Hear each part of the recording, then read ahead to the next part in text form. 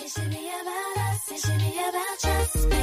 What's love? Got to do it, baby. A classic. What love? What's love? Fat Joe and Ashanti together, and another love song, Crazy What Love Can Do. David Guetta, Becky Hill, and Ella Henderson. It's Alison Curtis with you. It is Today FM. It is Weekend Breakfast, and as promised, we have very special guests in studio. We have Adam King. How are you, Adam? I'm good.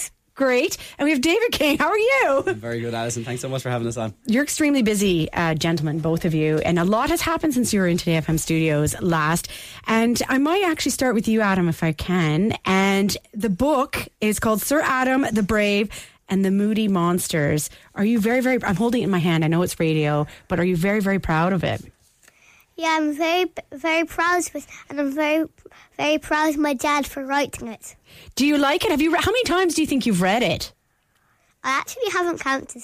It's maybe 5 or 6 or 8 or maybe 20 times. Somewhere in between that.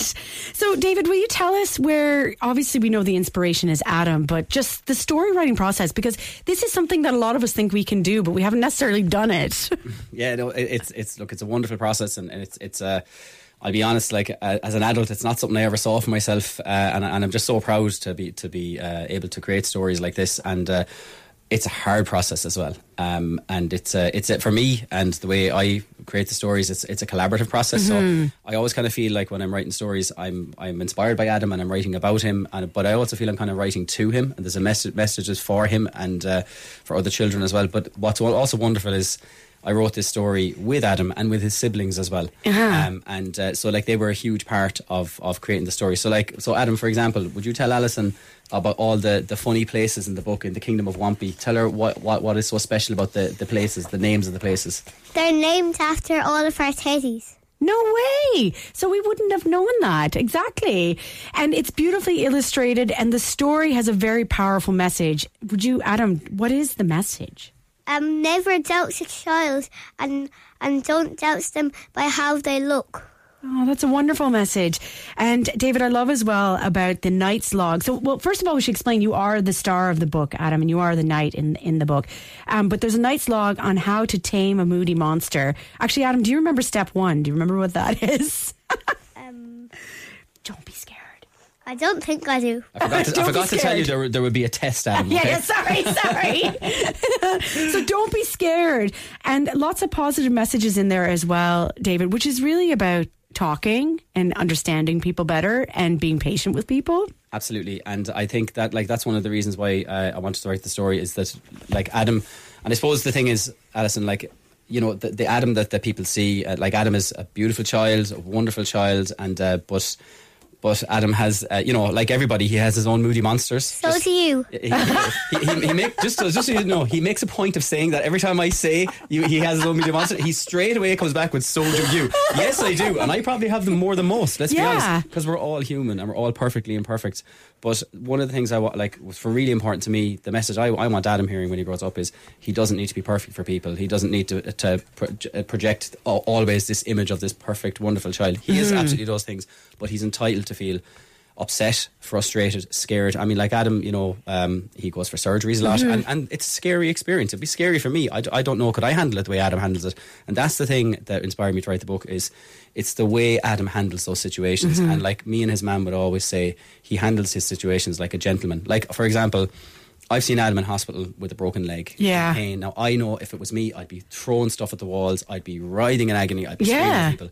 But I've seen Adam sit there with dignity and politeness and say please and thank you, and an absolute gentleman. And he, it's the way he faces those things. And one of the big things in the book is that when the moody monsters wreak havoc on the Kingdom of Wampy, the adults are they're afraid to face it. They don't want to face him. Yeah. And it takes this small boy who's going to face him, but it isn't just any boy, it's Sir Adam the Brave. Yeah. And he uses those qualities that real Adam genuinely does have. He's kind. He recognises that there's something to be fearful of, but he faces it anyway.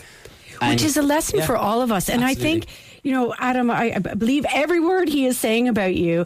And I do think as adults, we kind of lose those skills sometimes. And children are a great reminder of core values. Absolutely. And I think, I think Adam is much better at handling his moody monsters than I could ever be, to be honest, you know. And the other thing that's wonderful about Adam, like he always finds a way. Yeah. And you know, we try to instill into the kids that there's no such thing as can't. You know, now it kind of backfires sometimes because sometimes Adam. So I'll say to them, "There's no such thing as can't," and then Adam will say, "Dad, can we have an ice cream?" And I say, "No," and then he'll go, "Oh, but there's no such thing as can't."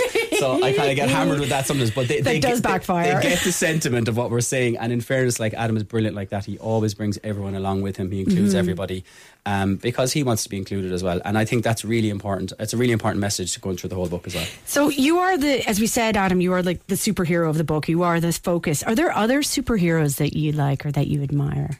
I like Iron Man because he got an operation and I get operations too, and he can fly.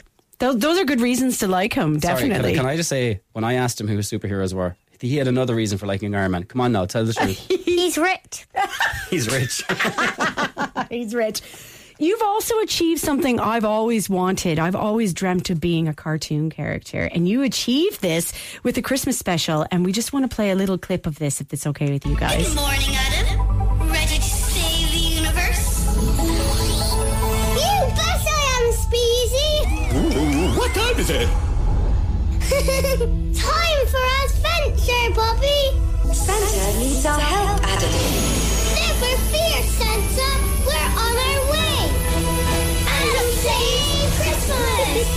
That's you. That's you, Adam. Yeah. You've done something we've all wanted to do. We've all wanted to be like a cartoon character. That's brilliant. Did you love doing that? Yeah. Can you tell me as well, you're getting into sports now, is that right? Yeah. Which ones are you doing? I'm doing wheelchair athletics, and my favourite is wheelchair racing and the shot put. The shot put. And are you guys travelling for this a good bit as well, David, are you? Yeah, so Mammy now takes care of a lot of that, Fiona, my wife Fiona, and she takes Adam to the various para-athletics meets. He's really got into it this year. Yeah. And, he's shown a bit of a talent for us. We've a nice haul of medals at home, don't we, Adam? Yeah. Do you? Do you know how many you have? I think you lost count. There's that many. That's a good way but to he's done be. so well. But I think he finished the last. What was the last one you went, Adam? Like you got 3 awards. What? You can brag, honey. Go for it. What I ones did you? think I got 2 gold medals and a 3rd place trophy. Oh, that is incredible news. That is brilliant news. But you guys are so busy. You know, the On Post thing happened as well. Well, the book award as well, like nominated for that. Yeah, but the stamp and the hug, like it's all. Was this ever in your realm that you thought all of this would be achievable? Absolutely not. I mean, it's been bonkers, but in a really wonderful way. I mean, it's just so amazing. And I suppose my wife and I, like, we always think, look, with Adam's condition and things like that, you know, we're always very sensitive to the fact that there can be tough times around the corner. So when the good times are there, we really want to enjoy them, and we want to, and like, we're very grateful as well, not just enjoy them for ourselves and our family and our friends, but to do some good as well. So we've been really grateful to be able to do a bit of good for, you know, the hospitals and other charities, and for people as well. You know, I mean, like, you know, it's not lost on us at all how much meaning people have found in Adam's virtual hug and things like that. And it's been great to be able to do something like that and make that contribution, you know, and we're all very proud of it, aren't we, Adam? Yeah. You should be. So, Adam, before I let you go, is what you know, you've said the message in the book, but what would you like people to know? What's the words of encouragement you would like to share? Be kind and always hug the ones that you love. Oh, and also we have neglected to say happy birthday to you. Thank you. Yay! When was your birthday? Yesterday? The day before. And how old did you turn? 8. A full 8. How do you feel being 8? Goes. Is it much different than 7? No. No. I would say he feels full. He has had, how many birthday cakes have you had this week? 3. 3 birthday cakes. He got one. We had our book launch on Tuesday.